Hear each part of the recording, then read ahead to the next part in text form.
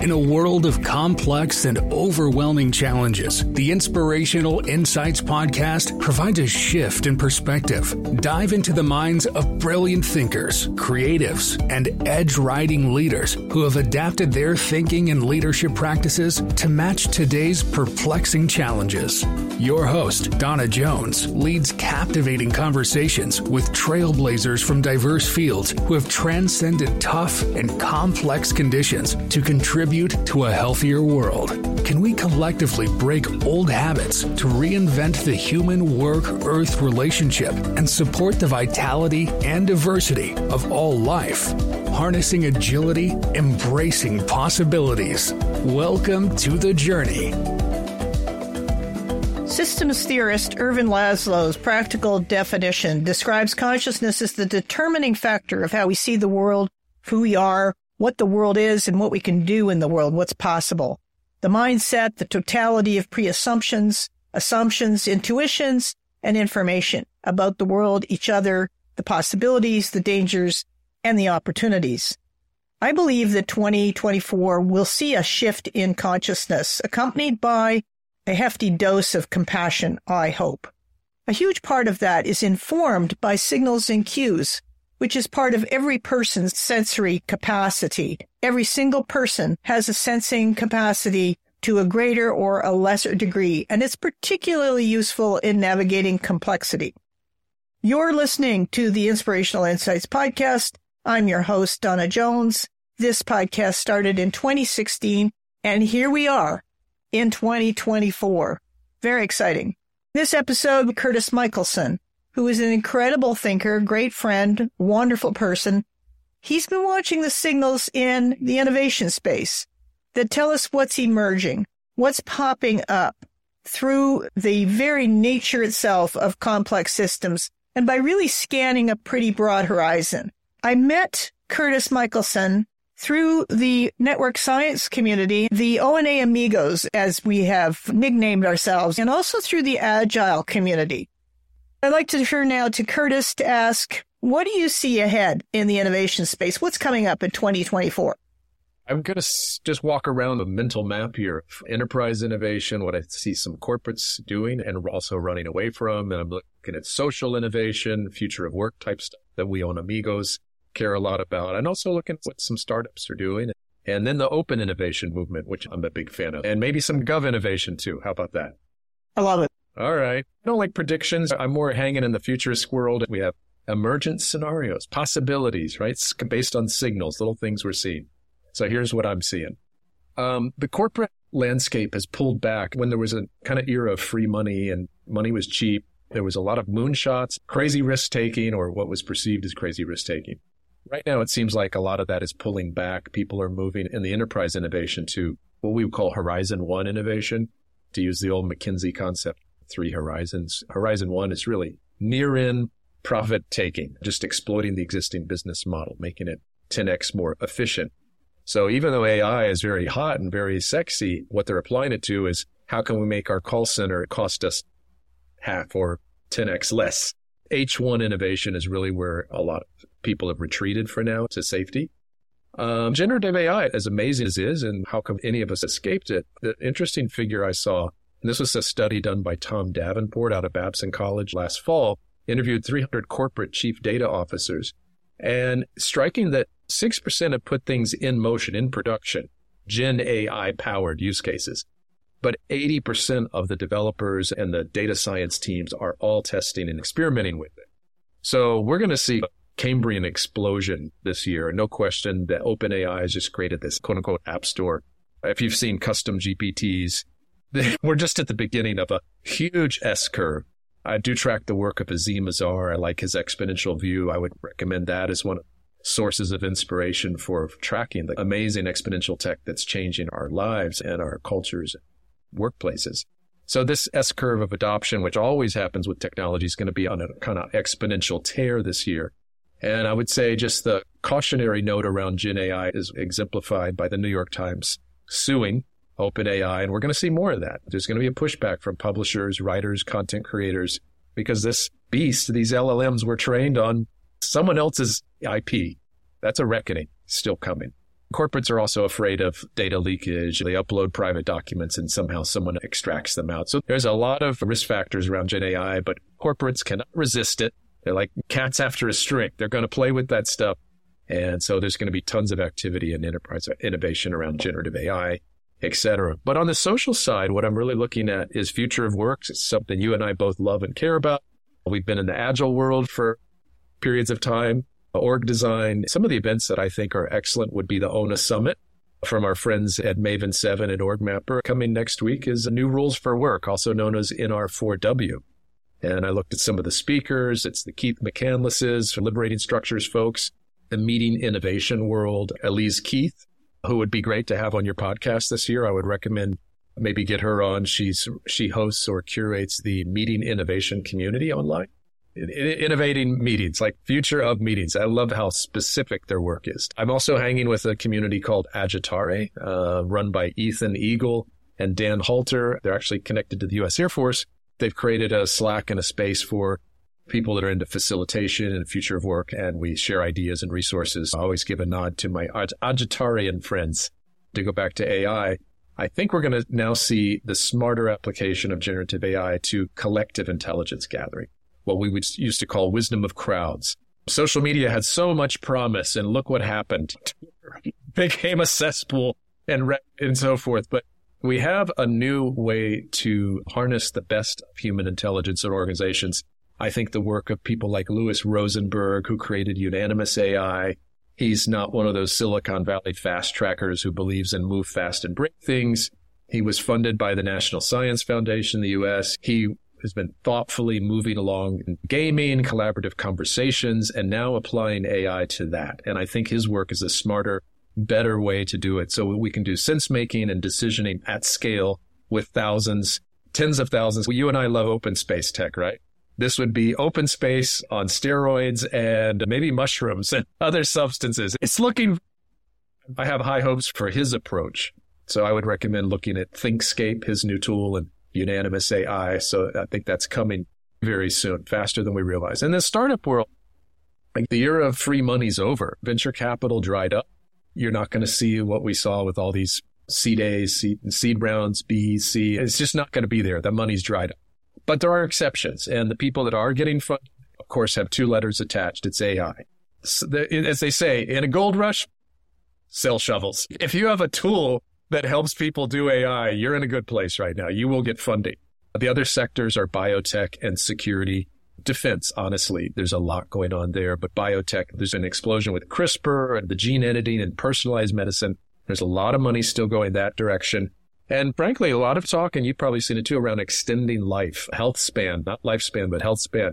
What do we have? The boomer generation. Boomers do not want to die. They're determined to live forever. That means they have a lot of money to spend on this problem. So we are going to see tons of work in that area. Another trend that I'm seeing is, since you don't get the kind of big seed rounds, it's going to force startups to do what's called profit sharing. This is going to be a big trend. It's equity. You get a piece of the pie in the past.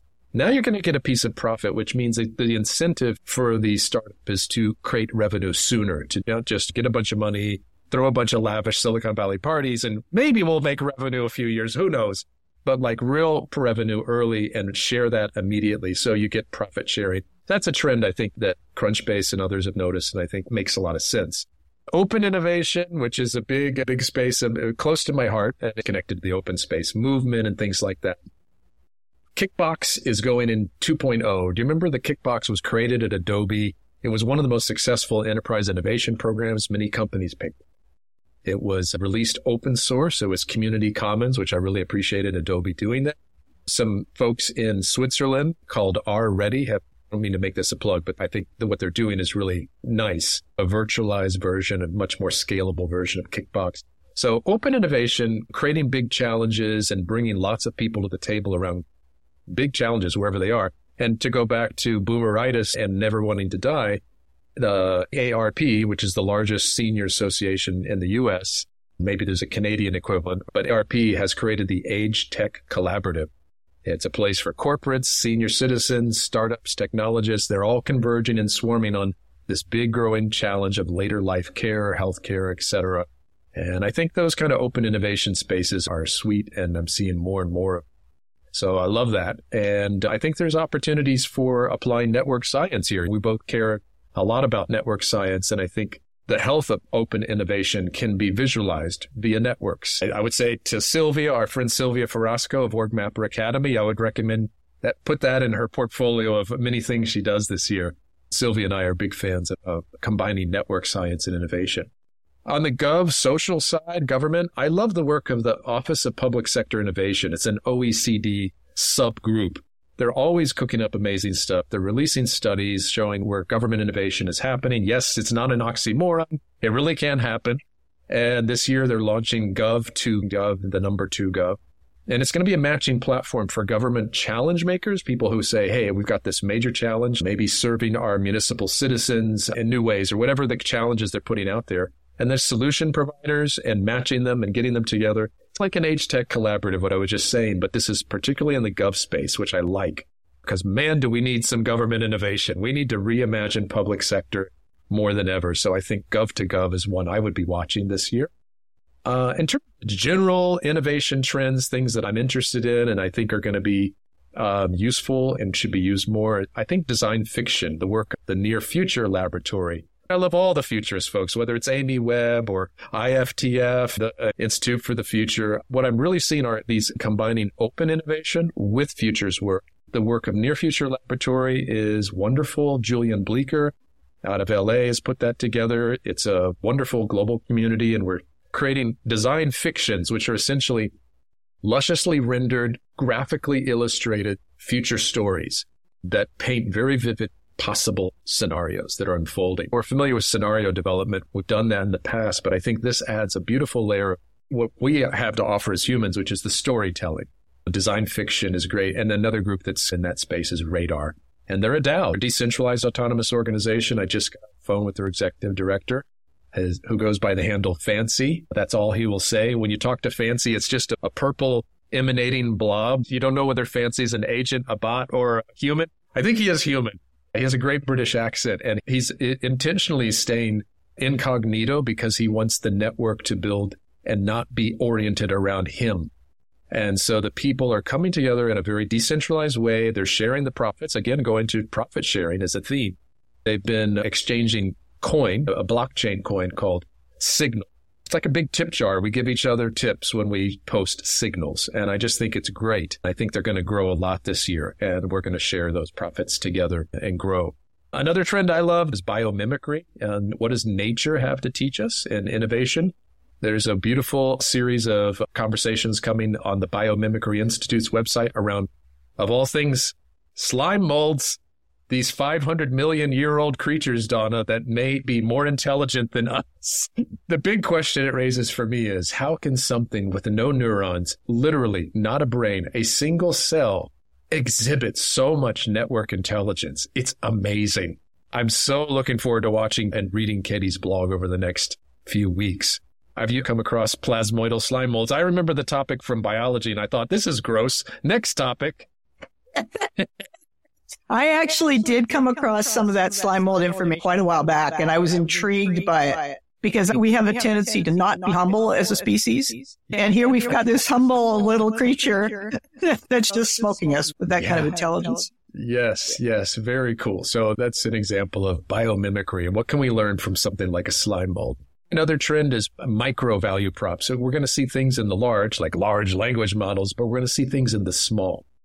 AI will also make possible hyper-personalized businesses. Imagine a restaurant might be like a pop-up with a world-class chef for just 2 people, and then it goes away, and then it can be created again, and all kinds of micro experiences. This will be expensive.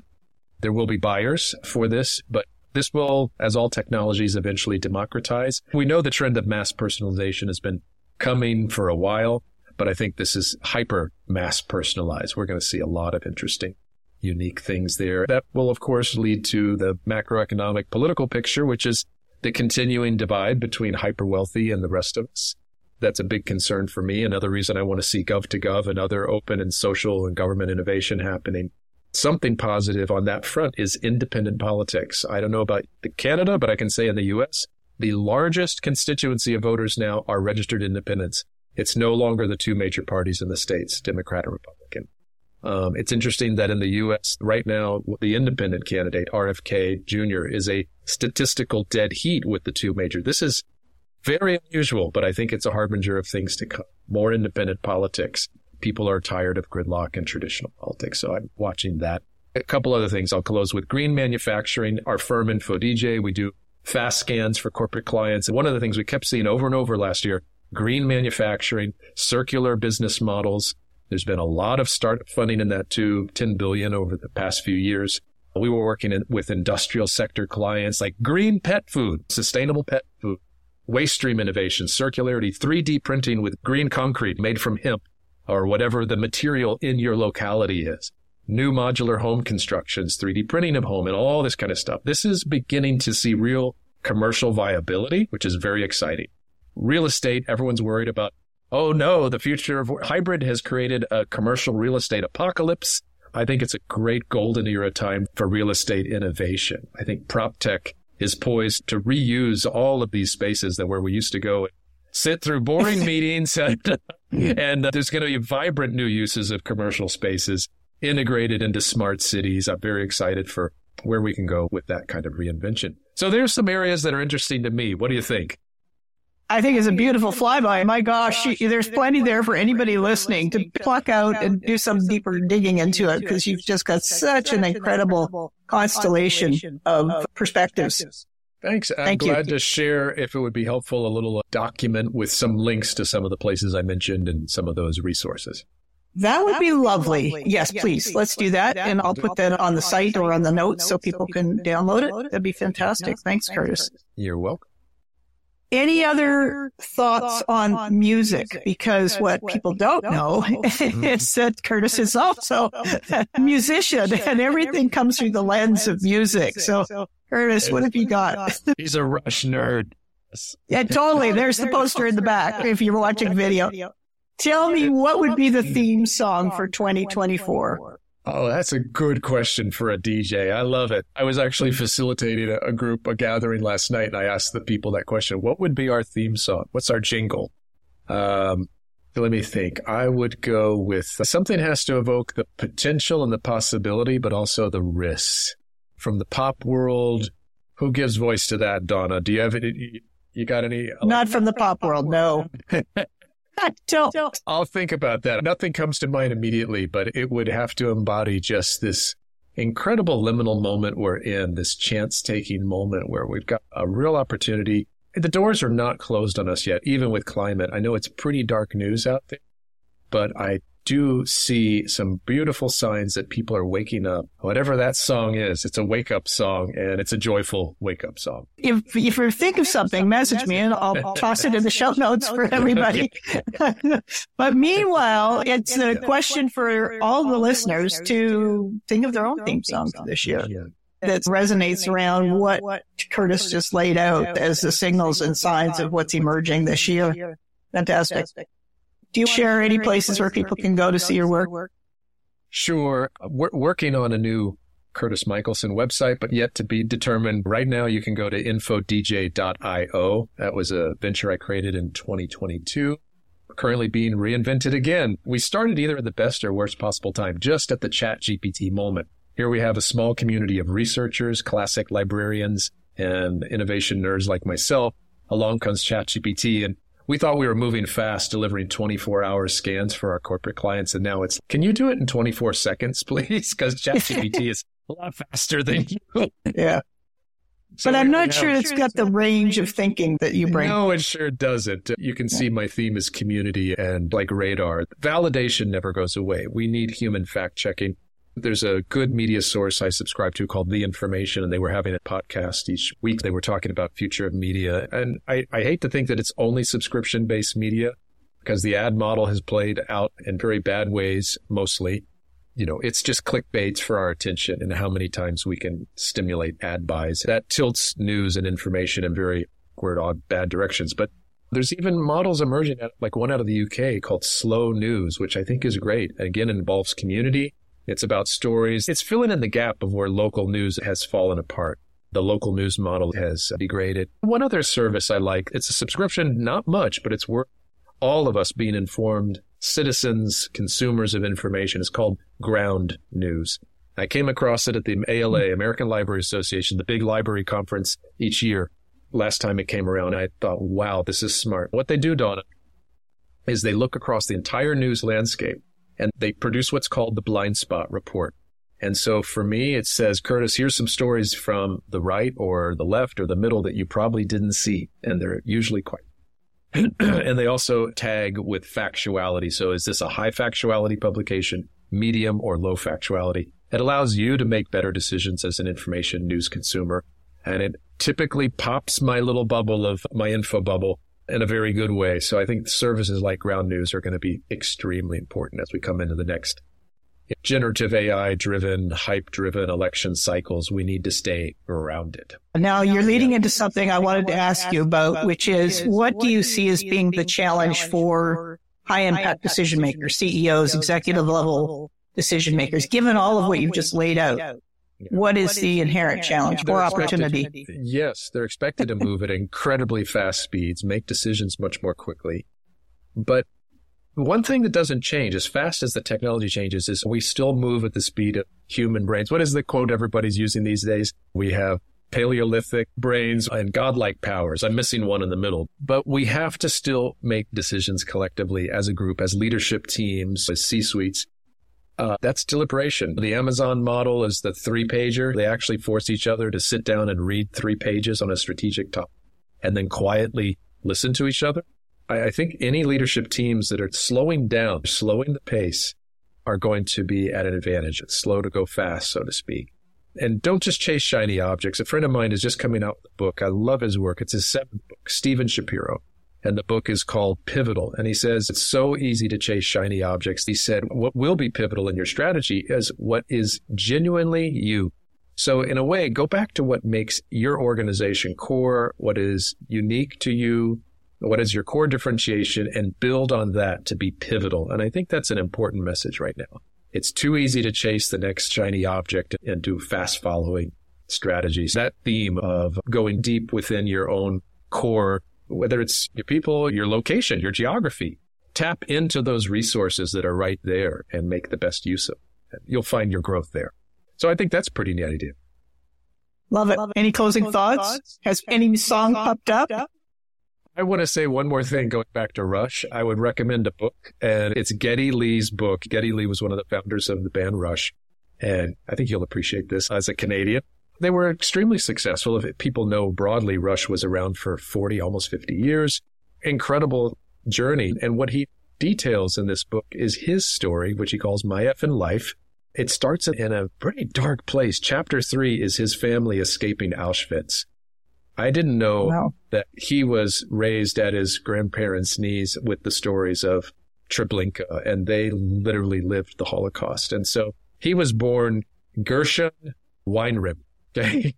And you learn how he became Geddy Lee. It's a beautiful, moving story, and there's a lot about his family. You don't have to be a Rush head or a Canadian to appreciate it. It's a genuinely moving human story. And a cool thing is on the Audible version, he narrates the book, and he provides 2 songs at the end. If you're a musician doing a memoir and you got the audio version, why not drop in?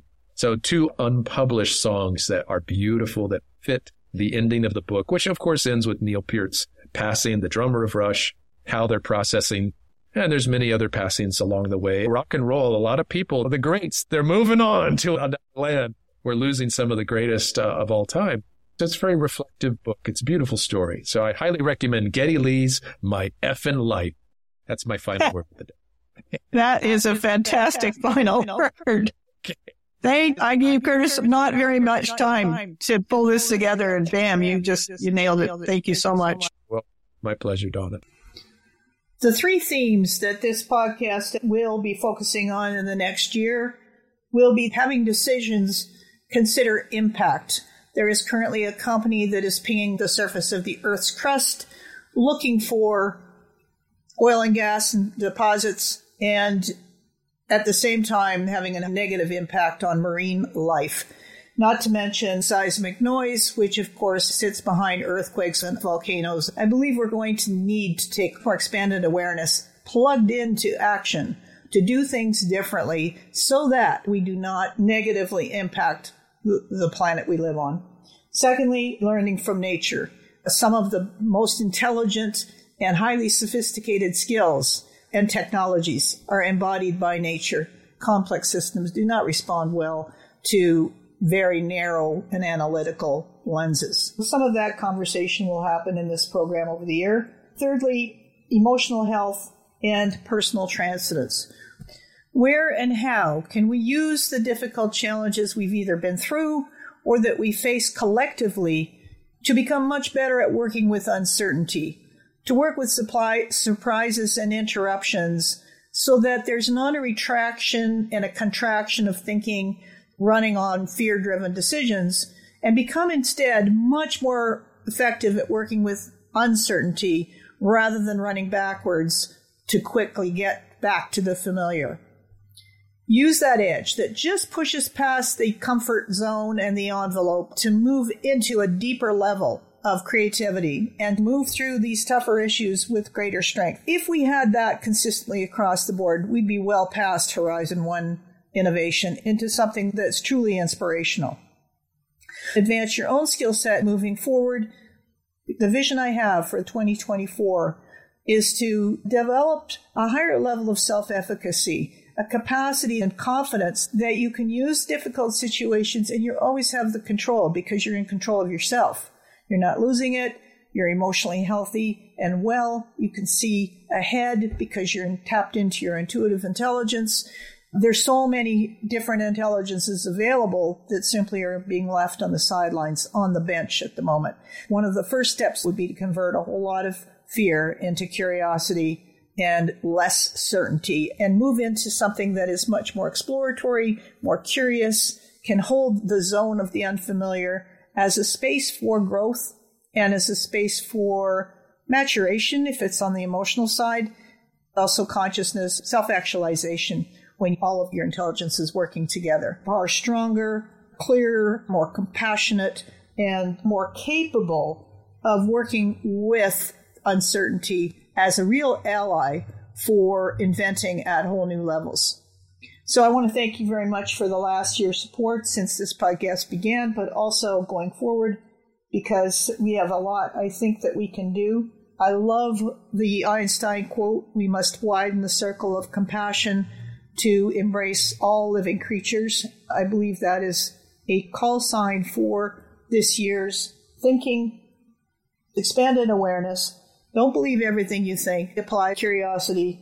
Ask questions your mind can't answer and go deeper into yourself because that's where the creative talent will be found. That's where the deeper resources will be found that will power a positive, much more beneficial relationship and expanded benefit to the world. My name is Donna Jones. The resources Curtis mentioned is in the show notes and on my Substack newsletter, along with his choice of song.